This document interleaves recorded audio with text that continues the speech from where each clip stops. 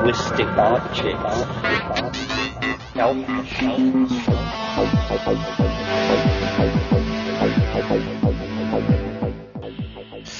Greetings from Cyberdelic Space. This is Lorenzo, and I'm your host here in the Psychedelic Salon. Well, as I said last week, I'm not going to do any kind of year-end program or anything like that right now. In fact, this will be my last podcast until about the second week in January. Like some of my fellow podcasters, I'm going to take a little time off and just kick back and visit with friends and family for the next couple of weeks.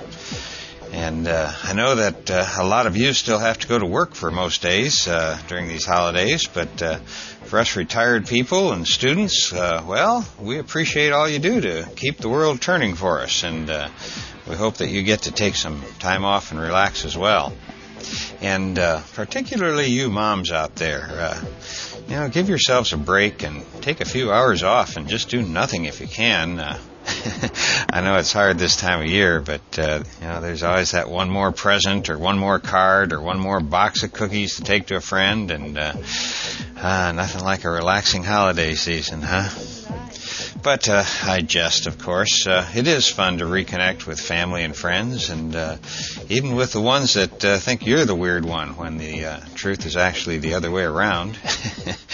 But speaking of friends who are on your same wavelength, I want to thank a friend of the salon, Francis D., who made a very generous donation to help with the expenses of producing these podcasts. So thank you, Francis.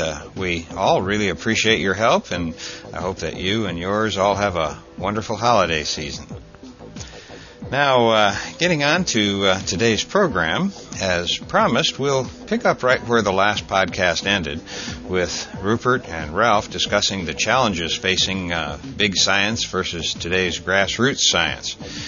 And once again, I've left this recording intact, complete with a few long pauses when they were obviously trying to figure out what to say next. And as I mentioned last week, these trialogue recordings were made in September 1991 and apparently were recorded for their own use, perhaps in planning another public trialogue or to gather information for one of their books. In any event, these quiet little recording sessions are starting to grow on me, and I hope you feel the same way. So the next 14 minutes or so will be the conclusion of their first session, where they were discussing the relative merits of big science versus grassroots science.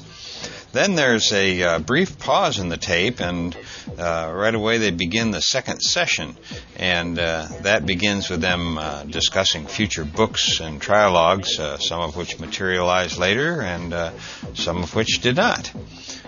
And once again, they began their recording session by first chanting Om, which I find quite charming myself. So let's join them now.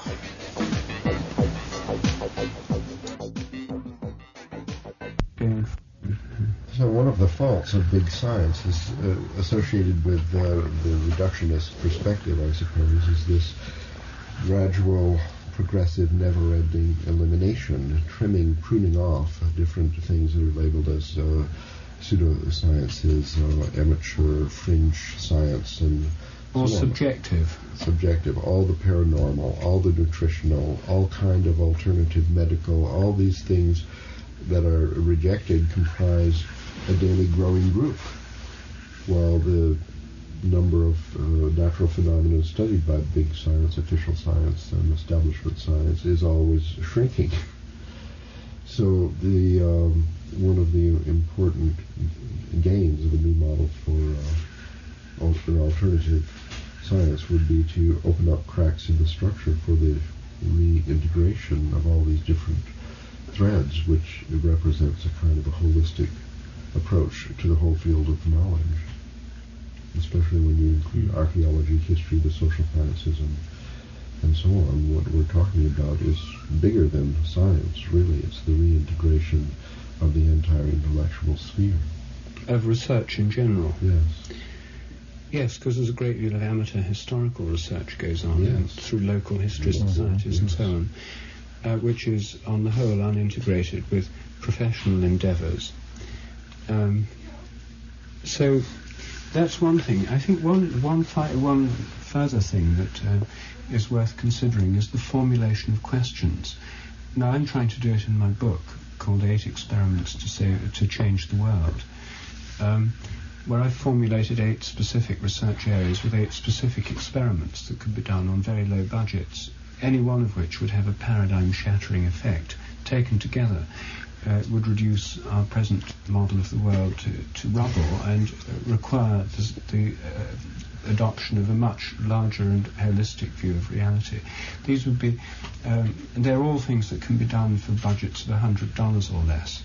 Now, I've spent some years trying to think out this kind of experiment, and the ones I've finally come up with for this book are selected from about 20 or 30 that I've considered. But this is my own unaided efforts, and it's a virgin field, and I can't believe that I'm the only person capable of thinking of these things. There must be many people, given the incentive, who could think up really good questions.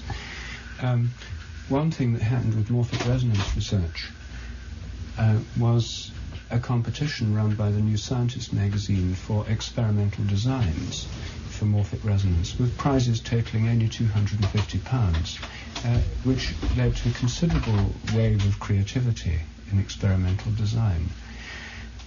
In terms of large-scale questions, the kind of endeavour I've been engaged in thinking up simple experiments is something which groups of people, such as ourselves or such as exist in many parts of the world, could get together and think of questions, and not only think of the questions but think of ways in which they could be plausibly implemented on low budgets by groups of amateurs, actually work out questions and possible strategies that could be implemented. These would then be competitions one way, a kind of forum for questions in which these questions would be published, and the most interesting ones would be taken up by others and stimulate a public debate is another. But this is an important component of it, and this is something that costs nothing. It just involves people sitting around thinking and talking. And this, I think, is a very important component of it, because there are lots of people in place who can do the experiments, but most people outside the scientific endeavour have not felt empowered to ask the kinds of questions which you can ask. And because my own background's in experimental science, I don't have that particular inhibition. But most people, once they get into the idea, or at least a lot of people, when they get into the whole mode of thinking up questions for themselves, not feeling they can't ask them because they're not professional scientists, are quite capable of appreciating, understanding and asking these sorts of questions. So the realm of question formulation and experimental design in this context is a vast one, which is a wide open field, and which could lead to interesting debates, publications, letters. It could be done through existing popular science journals. If New Scientist or even Nature had a page in each issue devoted to the discussion of less than $1,000 research projects or things appropriate, small science corner. A question corner. Every science journal should have a question corner. That's right, and then readers' letters where people would write in and say, well, that design wouldn't work very well, it'd be better to do it this way. A whole debate could be started within international science journals themselves and things like Scientific American, New Scientist, which would have a great reader attraction potential and would cost virtually nothing and could exist within existing We need a magazine called Poor Scientific American. Well, some journals already have a question corner, I suppose, like the Journal of Seriology. I think they're interested in posing questions. That's right, and they also have people's predictions for the year, where people can offer their predictions about what's going to happen. Next year's discoveries. Yes. Well, something of this kind probably wouldn't survive actually as a separate journal, but as once this idea got more widespread, within existing even newspapers could run them on their science pages, and there could be sort of sections of this in schools and universities, student societies and so on. There could be, if there was some forum in which the questions could be aired, if some means by which they could be not merely sterile exercises in imagination, but rather have prizes or competitions that stimulate this and give a personal reward to those who think them up, and also some means by which the research can be implemented and fed into the amateur networks, then we'd have a completely different model. Like in psychedelic research, you see, one could formulate particular questions which one could ask of people who take mushrooms or cannabis or whatever, DMT, the various psychedelics, questions which would be which seem interesting or important to those experienced in the field, which could be asked of many people. People could write in to some central address or through some newsletter networks or something. This information could be collected. But formulating questions is an extremely important part of this whole vision and endeavour. And fortunately, that's the cheapest part of the whole thing. As you know, mathematics, well, it's not a science, but it has this alternative structure already. It's always been very strongly influenced by questions and prize competitions. And the Bulletin of the American Mathematical Society has a regular question corner, and students and all kind of amateurs send in their entries, attempted answers of these problems. Some of them are quite difficult. So there's an existing model up and running. Yes, which it has a very strong stimulating effect on the whole development of the subject. And some of the best people are in charge of the question corner. Yes, well, Scientific American, the amateur scientist section of that has exposure run for years, and some quite intricate experiments are carried out for very little money. So we've already got models up and running. Yes.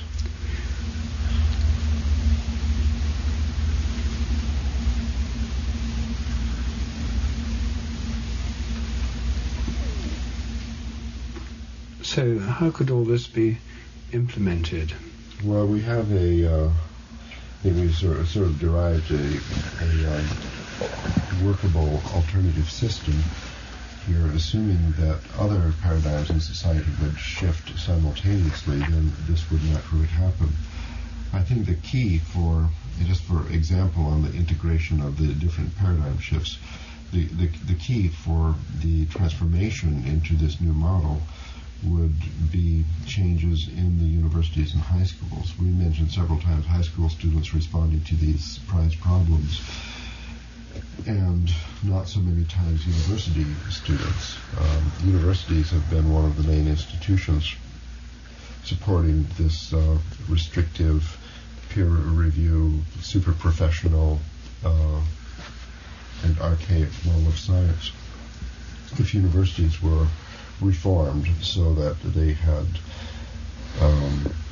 departments of integration, as it were, interdisciplinary programs, and a holistic approach, then they could play a tremendous role, you see, in preparing people, educating people to be amateur scientists, for example. And interesting them in many of these problems. I mean, the questions being proposed by the question setters should become part of the curriculum in universities, for example.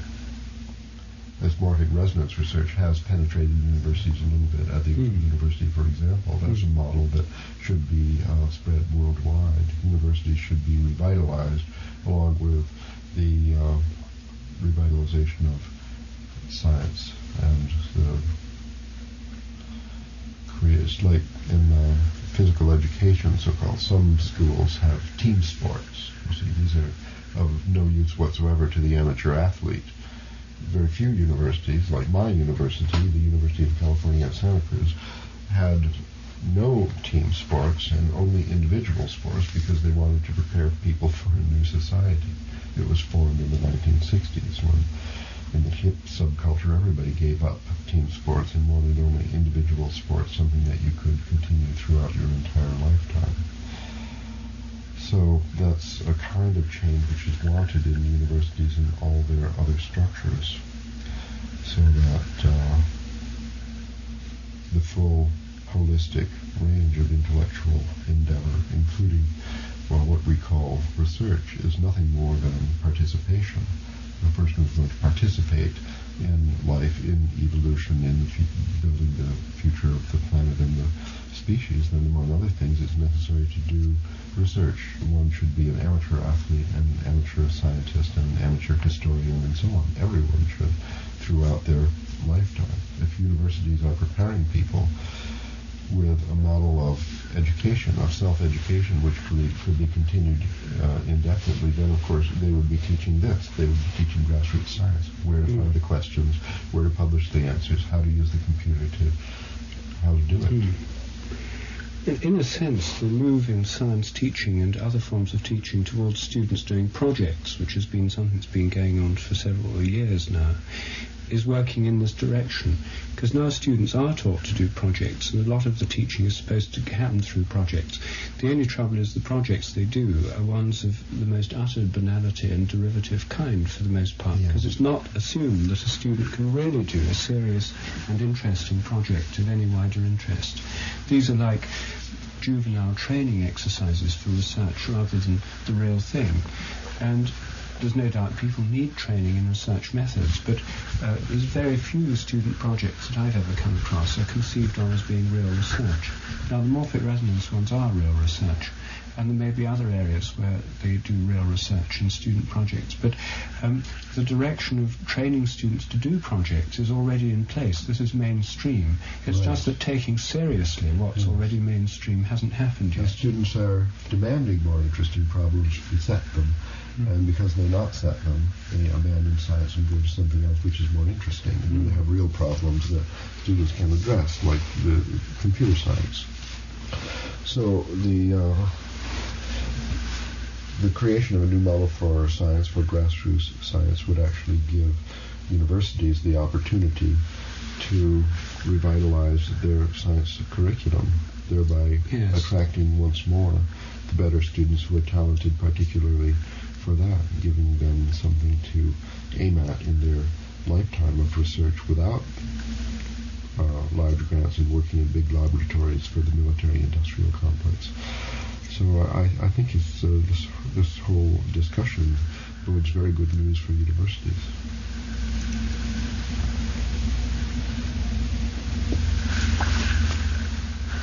Good. Well, I think we've solved the problems of science. Yes. Well, you want to knock off? It's 1:15. Yes. On the money. On the money. Good. And as predicted, it was good we didn't quit a couple of times when we thought of it, because then... it never entered my mind.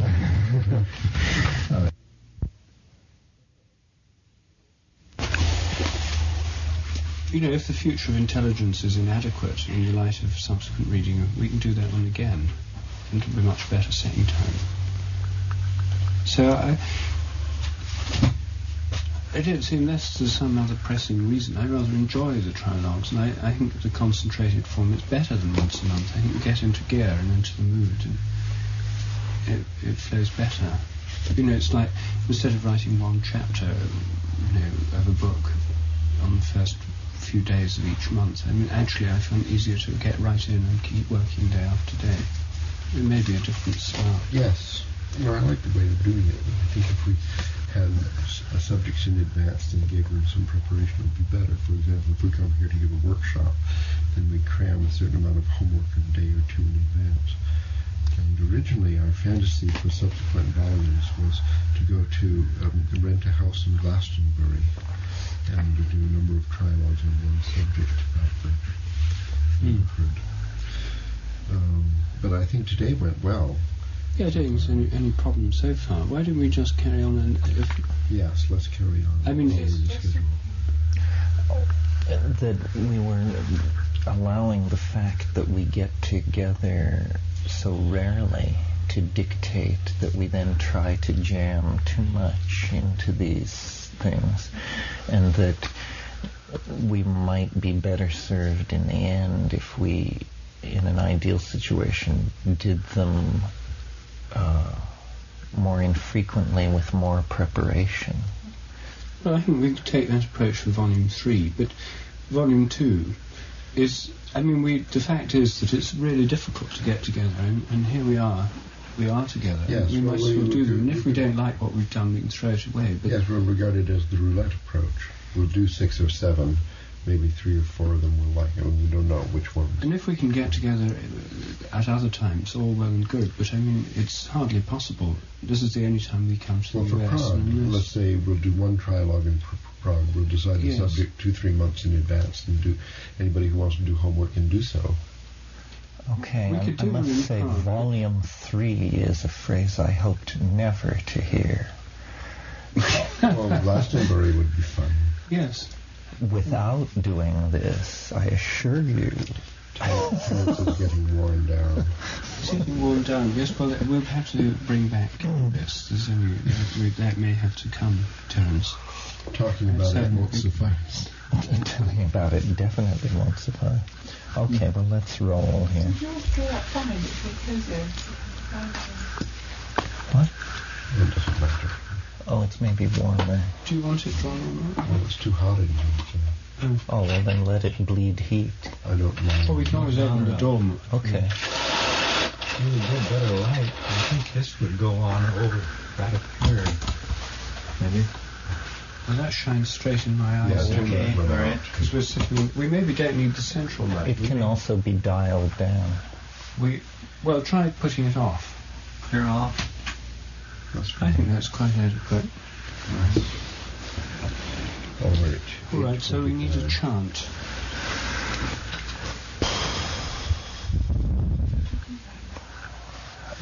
Saving the world. But we're going to chant, right? Mm-hmm. So we need to save the world chant. Yes. What's in it?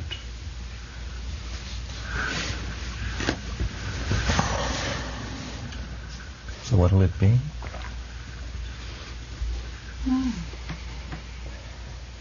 Is that a hum or a hree? Oma hum? Or an omaha, perhaps? The mantra of North America.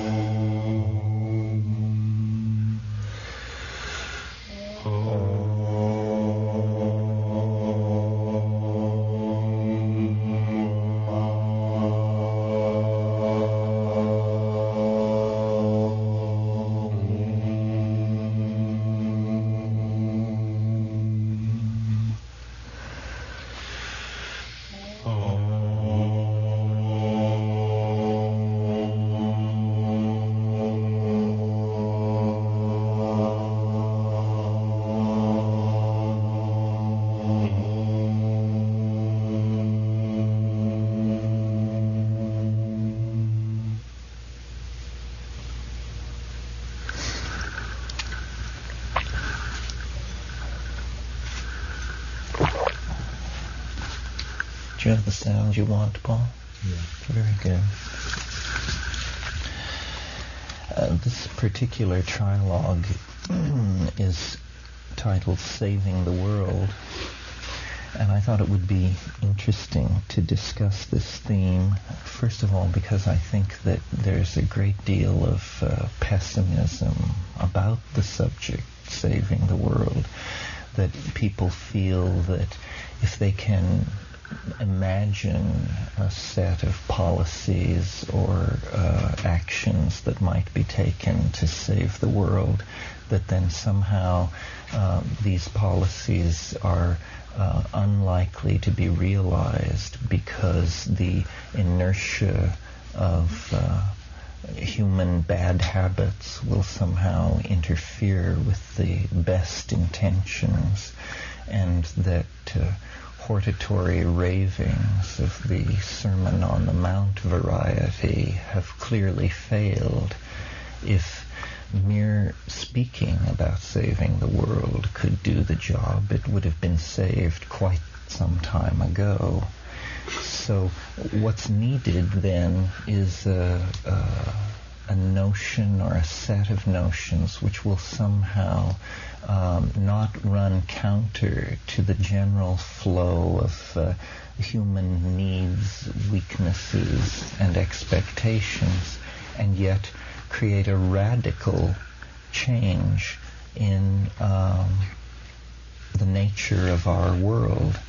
And as I look at the various factors which seem to be pushing the world toward ruin, the one that I come back to again and again as being central to any social program which would create a sane and caring future for our children and lessen the impact of human beings on the environment is the problem of overpopulation.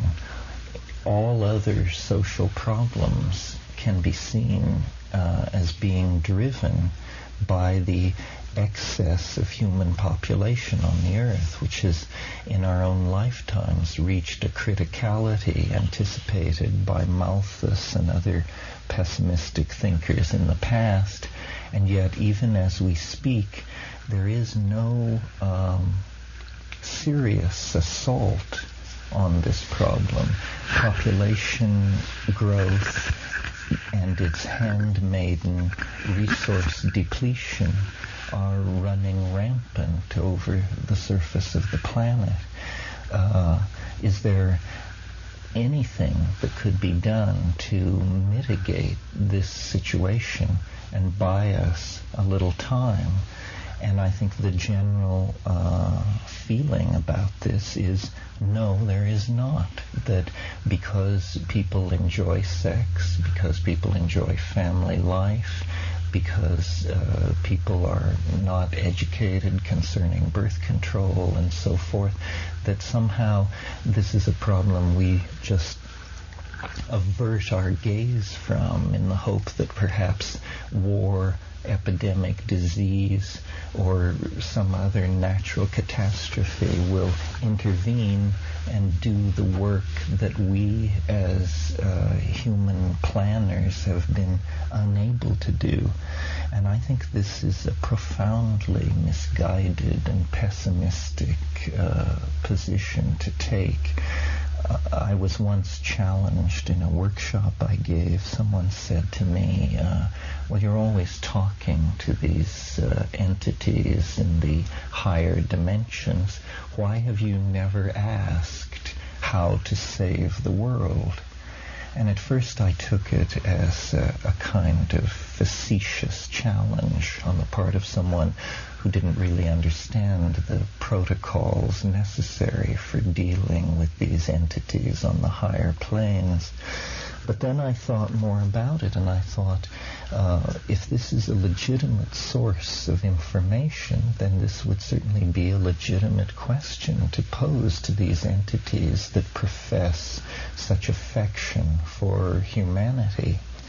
And so the next time I entered into dialogue with the botanical logos, I posed this question: how can we save the world? And with a lag time of under a third of a second, the reply was given. Each woman should bear only one natural child, the logos told me. I have to confess, this was an idea that I had not given a great deal of thought to. I don't think very many people have. And so I would just like to sketch for you the consequences of this and some interesting facts that I've come upon in the process of looking into it. First of all, let's just take it at face value. Each woman should bear only one natural child. Now, what would be the demographic consequences of this? Startlingly, within 50 years, the population of the Earth would be cut in half. without war, epidemic, forced migration, government programs of sterilization, so forth and so on. If a policy like this were adopted by even a major percentage of the world's women, the impact would be immediate. In the succeeding 50 years, the Earth's population would fall by half again. If such a policy were in place for 150 years, a serious social debate would ensue on a subject inconceivable to us. Are there now enough people in the world? I took this idea and I began to look into the demographics of population, and I made a very interesting finding, which I've not heard widely repeated in the media, even among the people who are concerned about the population problem, and that's the following.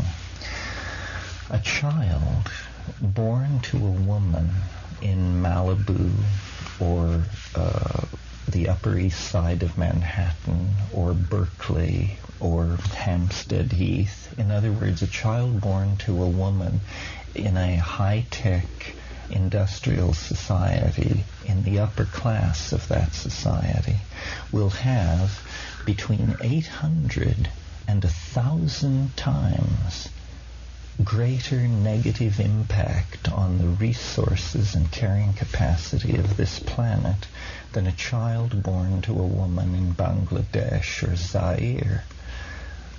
This is something we are not often told. When we think about the population problem, we tend to think that it's little brown people on the other side of the world who just perversely refuse to stop having children. But in fact, this is not what is going on. Converting a woman in Malibu to the notion that she should limit her reproductive life to one child is the equivalent to converting 900 to 1,000 women to the same proposition in Bangladesh or Central Africa. If we were to go to the third world and meet a woman who told us that her ambition was to have 800 to 1,000 children before she died, we would imagine ourselves to be standing in the presence of a social criminal, a person so callous to the needs of the earth and the present state of humanity as to be almost beyond conceiving. Yet, in fact, this is the position held by any woman in a high-tech industrial society who chooses to have more than one child. There are a number of interesting factors about this. First of all, if we were seriously to propose this idea, one woman, one child, traditionally, among demographers, population policies have been most difficult to sell in traditional societies, traditional agrarian societies, because in those societies, having large numbers of children is linked to centuries of religious and social tradition. And so then great frustration spreads back among the advocates of population control because these traditional women are unwilling to make this commitment. In contrast to this, think about the woman in Malibu or Hampstead or the Upper East Side of Manhattan. She is college educated. She has access to excellent medical information. She should be an easy sell to this idea. She is not burdened by centuries of religious tradition. She is a modern, secular, progressive, liberal person. Every woman of that type converted to this policy is the equivalent of converting 800 to 1,000 women of the other type. to this policy. I mentioned at the beginning of this talk that it's important that the concerns and wishes of the individual be commiserate with this large-scale social goal. Notice that you can say to this college-educated, upper-class woman, how would you like to have more leisure time, save a pile of money, and be hailed as a political hero? All you have to do is limit your reproductive activity to one child. Now, to the obvious objection that people want large families and want more than one child, you say the cities of this planet swarm with children without families. We're not saying you can't have a house full of children. We're simply asking that you address your unconscious genetic chauvinism and limit the expression of your own genetic heritage to one child. You may fill your house with unwanted children from other parts of the world. In fact, we encourage you to do so. So this is a plan where the goals of the individual, and I think most women of this class I'm talking about do desire more leisure time and are not immune to the attraction of saving money, and would certainly like to think of themselves as behaving politically correctly. Now, another interesting thing about this proposal is it's the first plan I've ever heard for having an impact on the destiny of our species that does not depend on men. Women claim that men run and ruin the world. Very well. Let women limit their reproductive activity to one natural child and save the world and increase their leisure time and wealth at the very same moment. Now, several objections have been put forward to this idea. The first is I've been told that I do not understand the nature of political power, and that political power resides in numbers, and that what I'm asking people to do is to diminish their political power by diminishing their numbers. I reject this idea because if political power resided in numbers, China would be the most powerful nation on earth, followed close behind by India. In fact, these are, they hardly place in the first five. That's an archaic notion of what constitutes political power. Political power is constituted by money, the control of abstract resources. This is a plan by which more money would accrue to people who were making this step. So I've asked myself, why, if our planet is truly threatened with extinction and social chaos by overpopulation, we've heard nothing of a plan of this sort. And I think that after some thought on the matter, that the reason for this is because capitalism is the system under whose aegis we are operating, and nobody knows how to make a buck in a situation of collapsing demographics. In other words, capitalism unconsciously rests on the premise of an ever-expanding population of workers and consumers of the goods which capitalism is set up to produce. I don't think that the preservation of capitalism is a sufficient reason to ruin the world and rob ourselves and our children of a sane future. So I would submit to you that this extraordinarily simple idea appealing to all the venal drives of the individual could in fact be harnessed into a set of social policies which would very, very quickly have a major impact on the planet. In fact, I'm interested in seeing computer simulations run. How many of these high-tech women would have to convert to this notion before there would be an enormous freeing up of resources? A very small percentage. I mean, I would suspect that if 10 or 15% of the women in the wealthy classes of high-tech societies were to do this, the impact on resource availability would be measurable almost immediately. It isn't the poor woman in Bangladesh who should be preached at to limit her reproductive activity. After all, her children rest on the earth as lightly as moths or mayflies. It is the children in the high-tech societies that consume more plastic, glass, steel, petrol byproducts, and so forth than whole villages of people in the third world.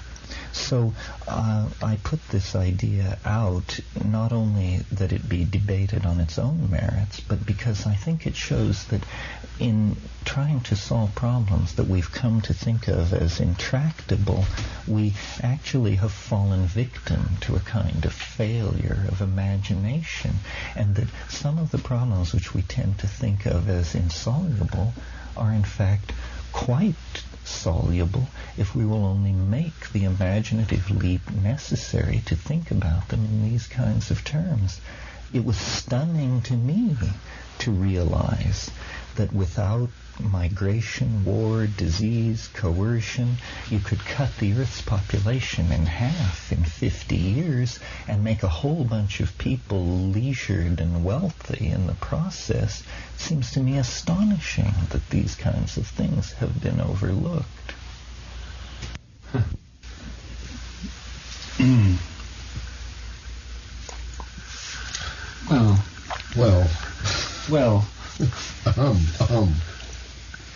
Well, a provocative point of view to which, firstly, several objections immediately spring to mind, and secondly, to which I have a counter-proposal or an additional one. Good. The Sheldrake plan for saving the world. But before that, first I should think that the incidence of single-child families probably is 10 to 15% of the class of women that you talk about already. It's a very common phenomenon. The number of children is inversely related to income as a general rule, and quite a lot of women already only have one child.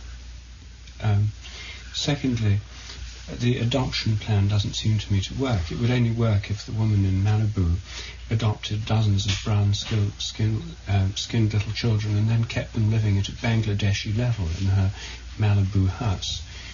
The studies of adopted children in general, are usually raised in a similar manner to people's own children, and would immediately be promoted to with 1,000-fold consumers. I know families who adopted children from Sri Lanka and from Hong Kong and Vietnam and so on, and they're instantly promoted to the maximum consumption class by the very act of adoption. So that point is, I think, quite invalid of yours. The adoption thing won't work. So I think the principal objection to the scheme is, the third point, this is the very policy the government of China has tried to enforce for 2 or 3 decades now, each family to have only one child.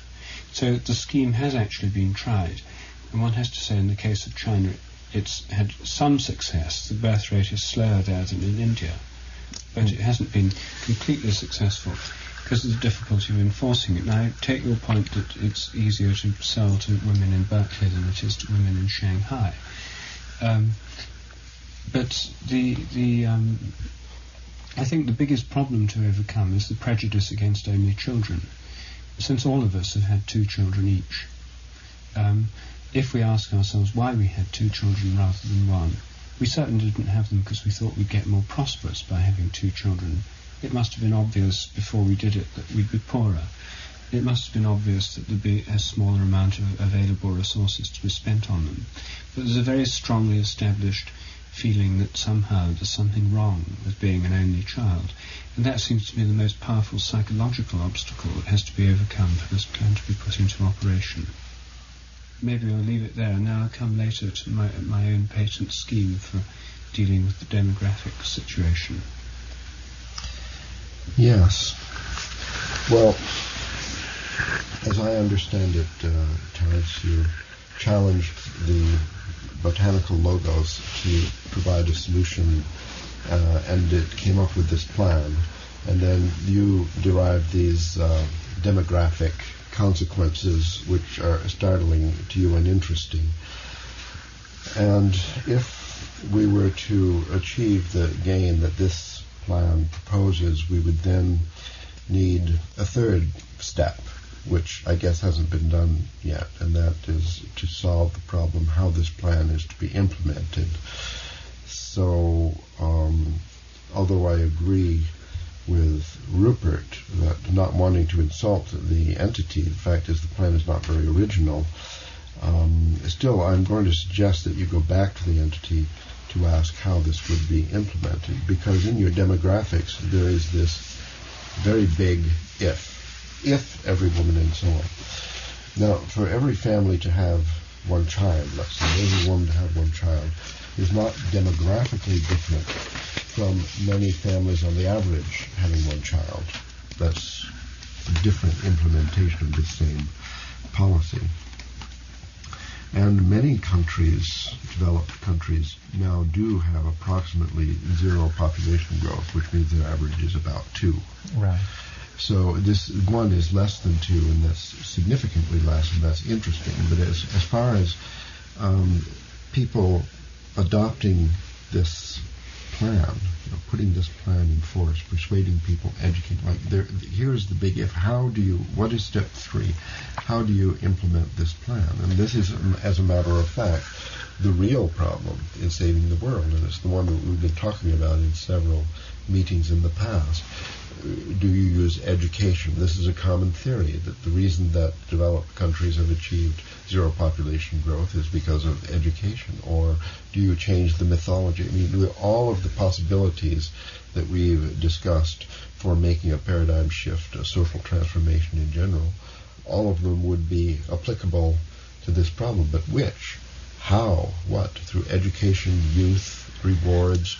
How do you provoke the phase shift in consciousness which would result in people feeling as their personal goal to get the population growth of their neighborhood down to half? Well, minus 50%. You have to point out this thing that personal wealth and leisure time will increase if this policy is followed. In other words, people will follow their own best interests. So you can't appeal to some higher set of goals. You just have to say, wouldn't you like to work less and have more money? Well, I think there might be a solution to this problem, but I doubt that's it. I think that Rupert is right. There's a preference based on actual experience for 2, not for 2, for 0 or 2. What we would need here is to have more 0s and still some 2s. And what is really missing, I think, is for a large number of women to accept that they don't want to have any children at all. That is the real problem. And of course there already are many women who don't plan to have any children at all. But to increase the proportion of women who are choosing that as their first preference, the number of children they want to produce their entire lifetime is 0, I think that's the difficulty. Yes, well, I think that celibacy is a misplaced impulse in this direction. Celibacy doesn't, it's arguable that it does anybody any good, but if it were redefined to be thought quite a nice thing for people to make the sacrifice of having no children, and such people were honored in society in the way that we now honor celibate priests. We recognize them as a special class. If people knew that by having no children they would receive a certain measure of deference in society, then large numbers of people might opt for that. Yes, well, that's reasonable. But I absolutely reject the connection between sexual activity and reproduction. I know, I've heard that there is some kind of connection. But I think that the women, politically correct women in Berkeley and Santa Monica and so on that we're talking about, they are mostly having children because they want to. They've elected to. I mean, there are lesbian women who have children because they wanted. There are celibate people who have children because they wanted to have a child. They changed their pattern only because they wanted to have a child. The wanting to have a child is the cause of reproduction, not mysterious and unsuspected byproduct of being sexually active.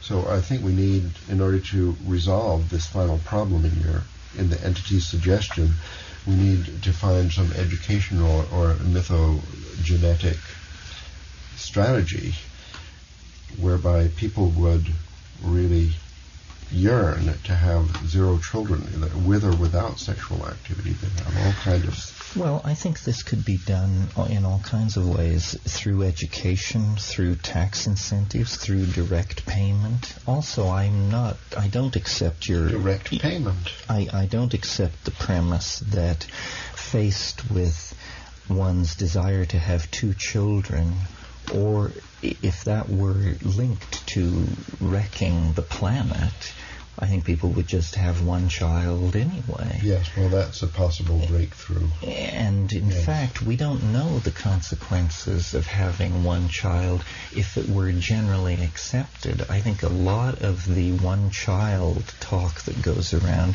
has to do with the fact of the myth of the special character of the single child. And daycares, all kinds of social institutions could be retooled to make sure that these children spend a lot of time with other children. So I don't see that as a tremendous barrier. I agree with you. I think we should encourage people, one, to have no children. Those people should be given special honors. Otherwise to have one. And never to have two. And people should accept that nuclear families don't really exist in this society, and so they're going to be single parents, and that makes it more attractive to have just one. That's right. With two single parents, each with one, combined in a house, then in fact they'd have a sort of nuclear family with two children, except both the parents would be female.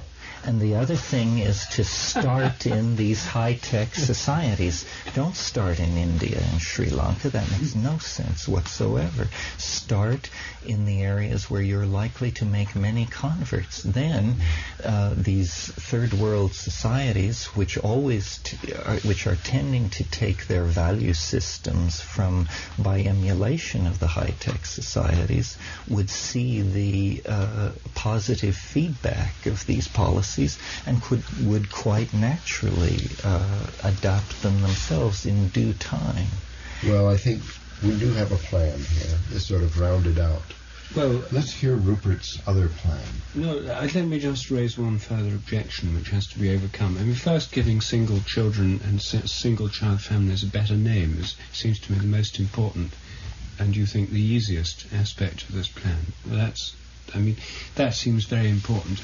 Studies on... I never saw the case against two children until we'd already got to, when I read an article in a newspaper in Britain, The Guardian, which was a fervent denunciation of the two-child norm. I'd never ever seen this before. I'd seen plenty of things about what's wrong with only children.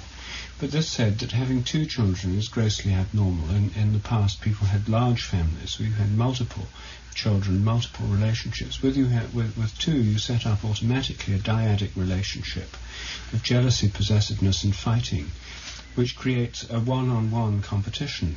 situation which is atypical of the whole of human race in the past, and that 2 children, in fact, may be a great deal worse than 1. Now, that was a strong argument. It's the only time I've ever seen an argument put in favour of a single child as opposed to 2. And it was a well-put case, and it had quite an impact on me. It might even have influenced my own thinking on the subject had I read it before we'd had to. So this re-evaluation of the role of 2 versus 1 children is something that's a great deal more attention could be paid to. Studies could be made on the subject. It may well turn out that this argument can be validated in all sorts of terms, and that the 2-child norm can be discredited as a kind of myth or ideal in favour of the 1-child norm. Now, that would be a highly constructive act, together with social policies that would deal better with the problem of only children and all the rest of it. Somehow ways of living, or where children spend more time with other children. And anyone with a single child spends most of their time ferrying the child around to other houses so they can play with other children. This could be made easier. But there's a serious political objection to the whole thing, which is that in a democratic society of 1 person, 1 vote, the single most important thing that influences people's thinking about this question is being outvoted by the others. In Northern Ireland, the great fear is the Catholics have more children than the Protestants, and they'll take over. In the Soviet Union, the fear that many Russians have is that the Muslim republics have enormous birth rates compared with European Russia, and that in a democratic Soviet Union, they'll take over. The fear in the United States surely must be that for the woman in Malibu or Santa Monica, that within 5 years, maybe 10 years, Hispanics will take over control of Los Angeles, within 25 years or 10 years, 15 years of California, and within 50 years of the entire United States. And then they'll change the rules because they believe in larger families and they won't want to go along with this kind of norm. That's the kind of objection which I think will strike people very deeply and raise tremendous fears. I think there's an answer to that particular objection, which is by take over, what you mean is claim an unfair amount of the wealth of the society, political or the resources power. Or the political power. But notice that in a society where this kind of policy was slowly taking hold, all segments of society would grow more wealthy, and there would be a diminishing anxiety about resource availability, because there would be an ever-expanding available pool of resources. In other words, if we're going to cut the Earth's population in half, then there's going to be twice as much land and wealth to go around. And so people would see themselves progressively enriched, generally and specifically.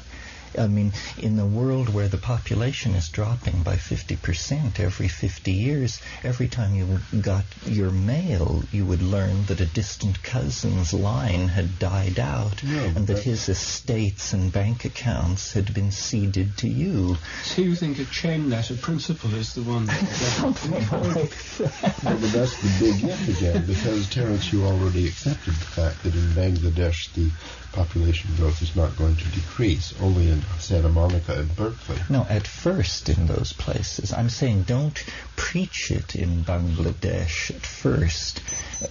Demonstrate it in the high-tech societies, and everyone else will follow along.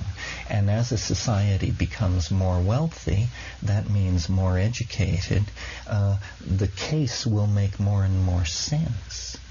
It's something that it's interesting that the burden of working this all out would fall on the women in the high-tech societies who have claimed that they have never taken their due role in human destiny, and here would be a chance for them to step forward and lead us all into a better world by their demonstration. Well, I think in the case of our own experience in our own families and co-parenting arrangements, we had participated with our wives in a discussion about how many children to have and so on. And that probably would be the case in these high-tech developed countries and families and so on. It would be sort of a partnership of men and women that would have to come to this new understanding. But women would take clearly a flagship role in all this. Yes. Well, suppose that Rupert's idea that a reason for large families and anxiety about the voting situation in democratic countries, and well, we could change the vote so that siblings of the same mother would share one vote. That would take care of that. I think there are cleaner ways to take care of that. I mean, I see this objection, but I think it could be met, that social planners, you could put in place incentives. I think it could be met. People are anxious. They don't want to lose power or wealth or land. And the very notion of falling demographic reverses this pressure. And everyone, even those for whom the policy is working least well, are still living in a better situation than if the policy were not in place. If the policy is not adopted, or something like it, we all lose. If the policy is adopted, most of us would gain. Well, if we accepted, just for the sake of discussion, that the present population of the planet is an okay number, then we don't have to seek a decrease, then zero population growth on a planetary scale would be our goal. It's just a more gentle... No, it isn't true, but for the sake of discussion, let's consider that. Then we already have achieved our goal in developed nations, many of them, and not in the rest of the world. So according to your idea, if this would apply to the one-child plan, that the success of this plan would then diffuse over the underdeveloped countries, that we should see that already happening, and yet we don't. No, I think we do. As standards of living rise, population rates slow. This has been observed all over the world. I know, but the standard of living is not rising because the population is growing and outstripping the resources, and people have this enormous famine in Africa, and their response to this famine is to have more and more children in order to... But for instance, in Thailand, South Korea, the emerging the industrial countries of Southeast Asia, the population is slowing, and it's generally credited to the rising standard of living and expansion of the industrial base.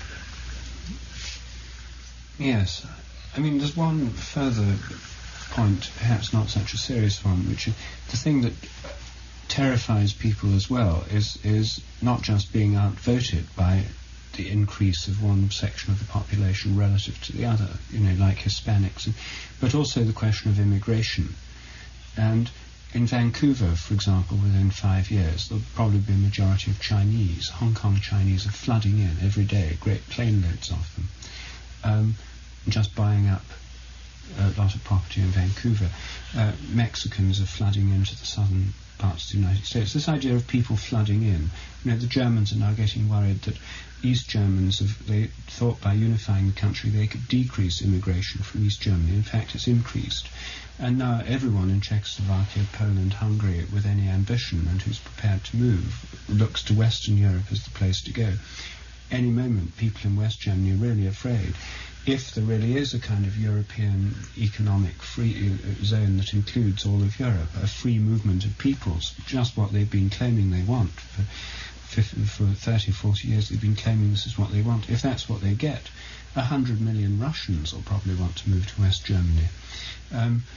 The problem of immigration is a very serious problem for a lot of people, and this is another reason, as well as being outvoted by demographic increase within the same country, the problem of immigration from others the yellow peril. These kinds of things have been... But these immigrations are fueled by population, uncontrolled growth of population. Well, they're not, because Eastern Europe has had one of the lowest population growth rates in the world in the last 30 or 40 years.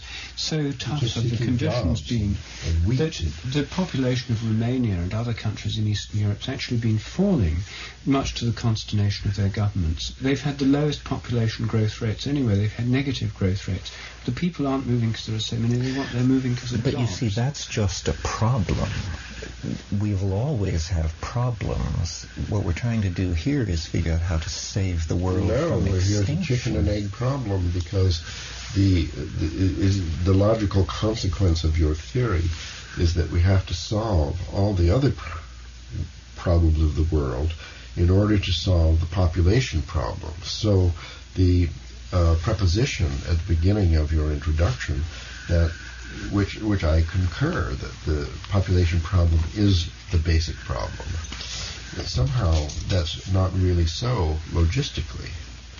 That all nations have to be developed nations.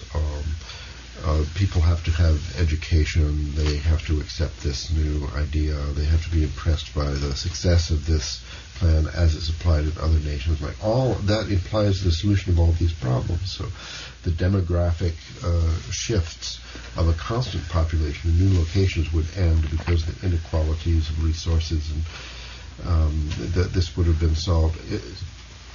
Well, people will always migrate to where there are more jobs or better lives, but if they are truly not migrating because of overpopulation in their homeland, then they are emptying out their homeland, and that means in the future there will be empty land to be reintegrated into the global economy. The price Germany pays now by having millions of Poles move into Germany means that in the next century, Poland will be a wonderful frontier for economic growth and a theater where people can build very stable, happy lives. Yes. Well, I'm not completely convinced, I have to say, because I feel that these basic fears about immigration pressure, outvoted, other people taking over, are very, very deep-seated, and it would be extremely hard to remove those completely. I think you would just pass a law, as we have in the United States, that being here doesn't give you the right to vote. And most countries have laws like that. I don't know. Are there countries where if you're just there, you can vote? Most countries make a very clear distinction between their citizens and recent immigrants. And you have to establish yourself, and citizenship is not automatic. No, well, nevertheless, the fact is that in Germany they have a problem with Turkish immigrants. But it's not of being outvoted by them. No, that's not the problem, except in certain localized areas. But there is this fear of kind of relative demographic increase.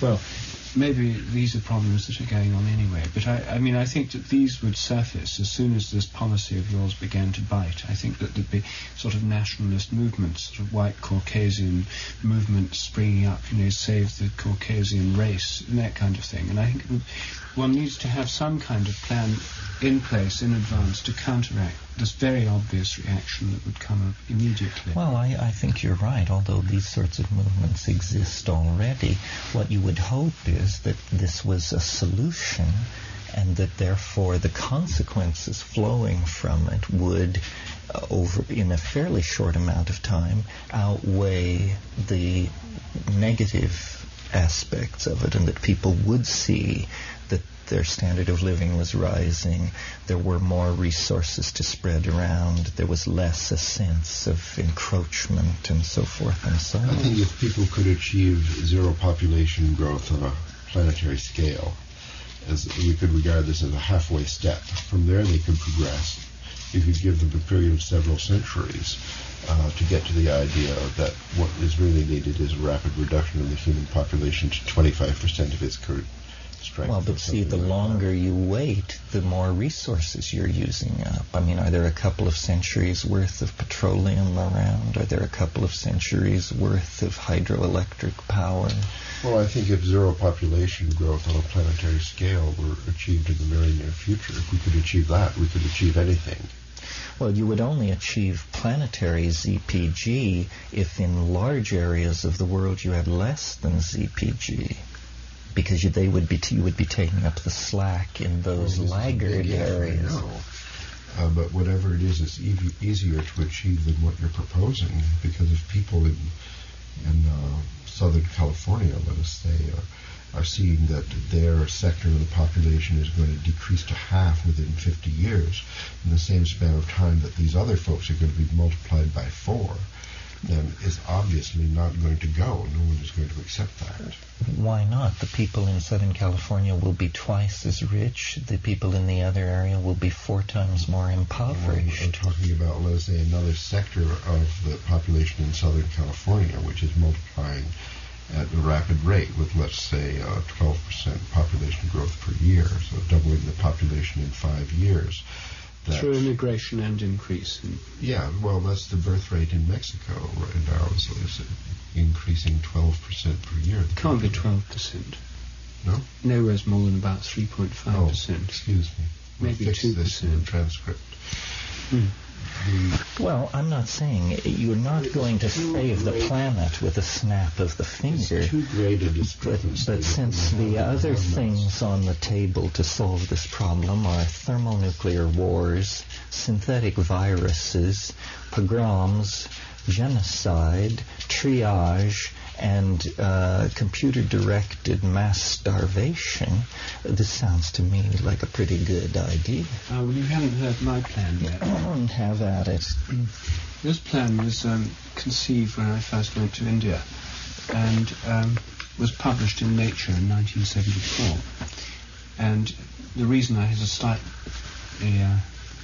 wary attitude to plans for solving the world's population is that, having had one myself and promoting it vigorously in international circles, including various sort of international aid agencies, that I was working as part of one, I had the ear of people of influence and so on. I was in a good position to do it. The fact that nothing's come of it over the following 17 years has slightly discouraged me. Anyway, the scheme, as it goes, is quite simple. It's based on the perception that in third world countries and in advanced ones, but largely in countries like India, where population growth is greatest, people have lots of children not because they want to have lots of children, but because they want to have lots of sons. Yes. That point is, I think, quite clear. That you can talk to any Indian and any Chinese. What they want is sons. They don't want daughters. Yes, the Chinese throw the daughters in the river. Yes, and so the Indians practice female infanticide in Rajput and other castes. And what they go and pray, they spend good money on doing ceremonies in temples, pujas, to try and have more sons than daughters. Incidentally, this provides a test of the power of prayer of a statistical kind. I checked out the male-to-female excess in the birth rate in India as opposed to other countries. It's 106 to 100 males to females in live births in India. So it is in Western countries where there's no such strong prejudice. So one could, in favour of sons. So clearly, on a large scale, the magical and religious means used to try and promote the appearance of sons are not effective, statistically speaking. They may shift the balance in individual cases.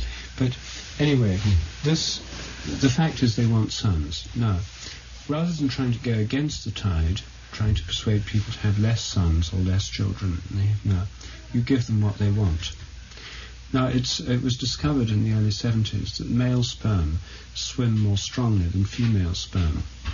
And in vitro, in test tubes, if you put them in a viscous solution, any viscous substance will do, and they have to swim through it, there's a progressive enrichment of male sperm getting through the other side. There are other ways of separating them that have been investigated by the artificial insemination industry, because with cows, you basically want to have females rather than males. So there's some research gone into this. Anyway, with human sperm, like many other species, male sperm swims stronger than female. My proposal was a simple technical advance whereby a capsule of a viscous substance like carboxymethyl cellulose, very cheap, buffered at an appropriate pH, would be inserted before intercourse into the vagina. The sperm would have to swim through it in order to fertilize the egg, and this would give a preferential enrichment of male sperm. Now, the thing may be only partially effective. It may only increase the chances to 60-40 instead of 53-50, which is the present ratio.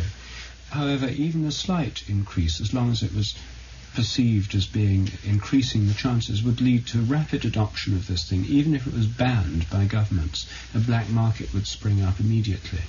The product would be extremely cheap to make, assuming that this technical problem could be overcome. You could make the product technically. The result of this, let us assume that it could work with an efficiency, say, of promoting the chance of 75 to 25 in favour of science. A reasonable assumption. It would be widely adopted.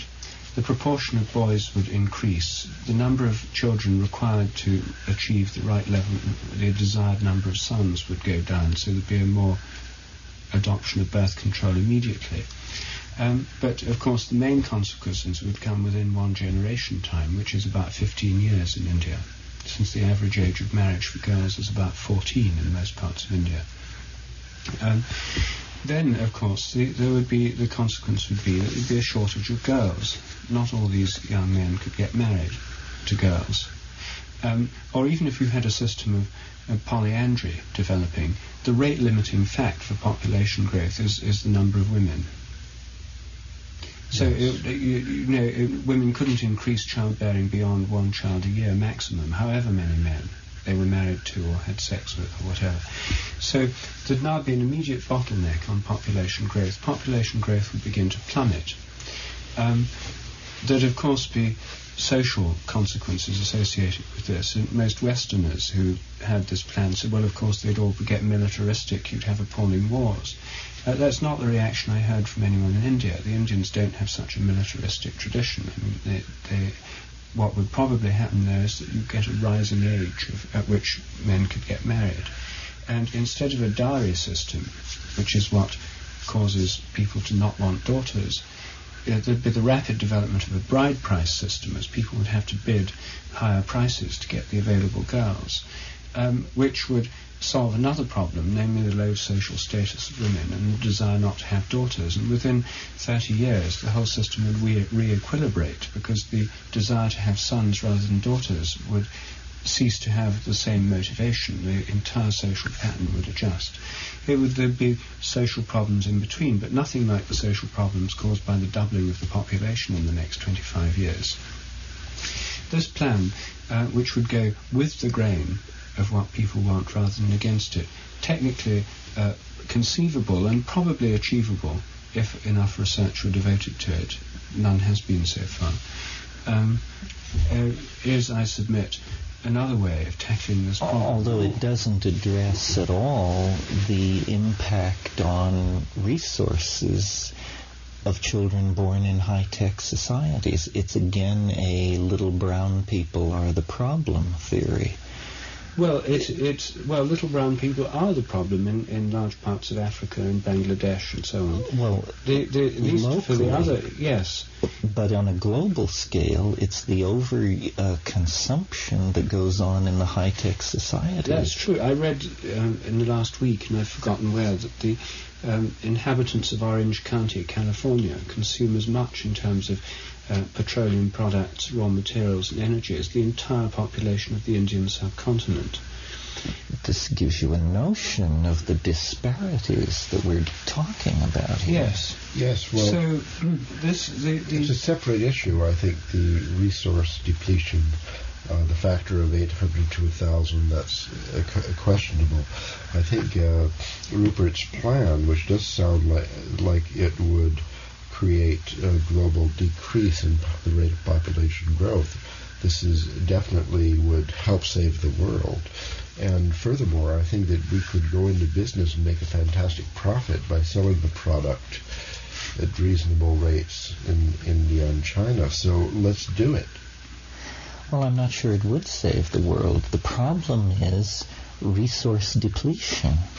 However it happens. Well, we could just have rationing in Southern California, then that would cover it. By a factor of, we're going to cut people back by a factor of 800 to 1,000? Well, that sounds difficult, but I think it's actually easier than affecting the population growth. No, I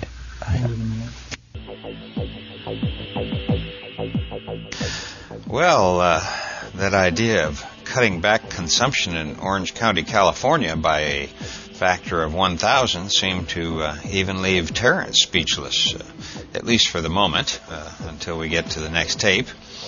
And I hope you picked up on what Rupert was saying about 3 or 4 minutes into this trialogue, the part where he was encouraging groups of people to get together and search out questions whose answers could actually be paradigm-shattering. You know, I know enough about a lot of our fellow saloners to know that right here in our own little clan there are a significant number of people who are every bit as intelligent and as creative as are these great trialoguers. So even if it's just you and one other person, why don't you start asking the big questions the next time you're together? You know, rather than let the mainstream media dictate what you talk about. I bet you'd be surprised at how many people you know are thinking much like you are, but who are just afraid to be the one to break the ice, so to speak. You know, maybe it's time to stand up and be counted when it comes to the evolution of human consciousness, because if our minds and our emotions don't soon catch up to our technical know-how, well, I think we're possibly going to be the cause of our own extinction as a species, you know, which, of course, happens to unintelligent species, I might add. And, hey, what do you think about Terence's proposal that every woman and every man, I should note that he added in later years, but that each person should only have one biological child? You know, at first I didn't buy into the idea, but when he said that in just 50 years, that decision alone would reduce the Earth's human population by half, well, he at least got my attention. And and what about the fact that a woman in the upper class of a high-tech society having just one child has the same negative impact on the planet's resources as a third world woman would have if she had 800 children? Wow, you know, I'm not sure those numbers are valid. It'd be interesting to see where they come from, but when you put it that way, assuming the numbers were valid, well, then the decision to have children really becomes a lot more difficult. And I have to admit that I'm glad that I'm now past the age where decisions like that aren't going to come my way again. You know, I'm afraid that the way ahead isn't going to provide many easy choices. And I don't really think that there's any person or any group with all the right answers. So the best you can do, at least the way I see it, is to just make the best decisions you can about things like having children and giving up red meat and buying mainly locally grown organic food. You know, these decisions were once pretty simple, but now they're no longer just casual decisions, but are decisions that could have an impact not just on you, but on your descendants and on the planet itself. You know, and in my humble opinion, we're very near a tipping point, one that I have a hunch is going to tip us into a much better basin of consciousness. But it's still a tipping point, and there's no better time than now to live as impeccably as you can. You know, it's time to stand up and be counted, my friends, because the stars are entering a new alignment, and one that we aren't going to be able to ignore, I don't think. But for the impeccable, well, this may be the beginning of the best of times, and that's what it's going to be when these podcasts from the Psychedelic Salon return in a couple weeks. If all goes even halfway according to plan, we're going to have some really interesting new talks and interviews, as well as the continuation of the trialogues, and as well as some contributions from our fellow saloners. In all, I'm counting on having a wonderful time next year, and I wish the same for you. Now, before I go, I want to mention that this and all of the podcasts from the Psychedelic Salon are protected under the Creative Commons Attribution Non-Commercial Sharealike 3.0 license. And if you have any questions about that, just click on the Creative Commons link at the bottom of the Psychedelic Salon webpage, which you can find at psychedelicsalon.org. And if you have any questions, comments, complaints, or suggestions about these podcasts, just add them as comments to the program notes on the psychedelicsalon.org blog so that our entire community can get involved in these discussions. Or you can also post your thoughts on the Psychedelic Salon forum, which you'll find at thegrowreport.com, where I also spend some of my online surfing time each week. And for now, this is Lorenzo signing off from Cyberdelic Space. Be well, my friends.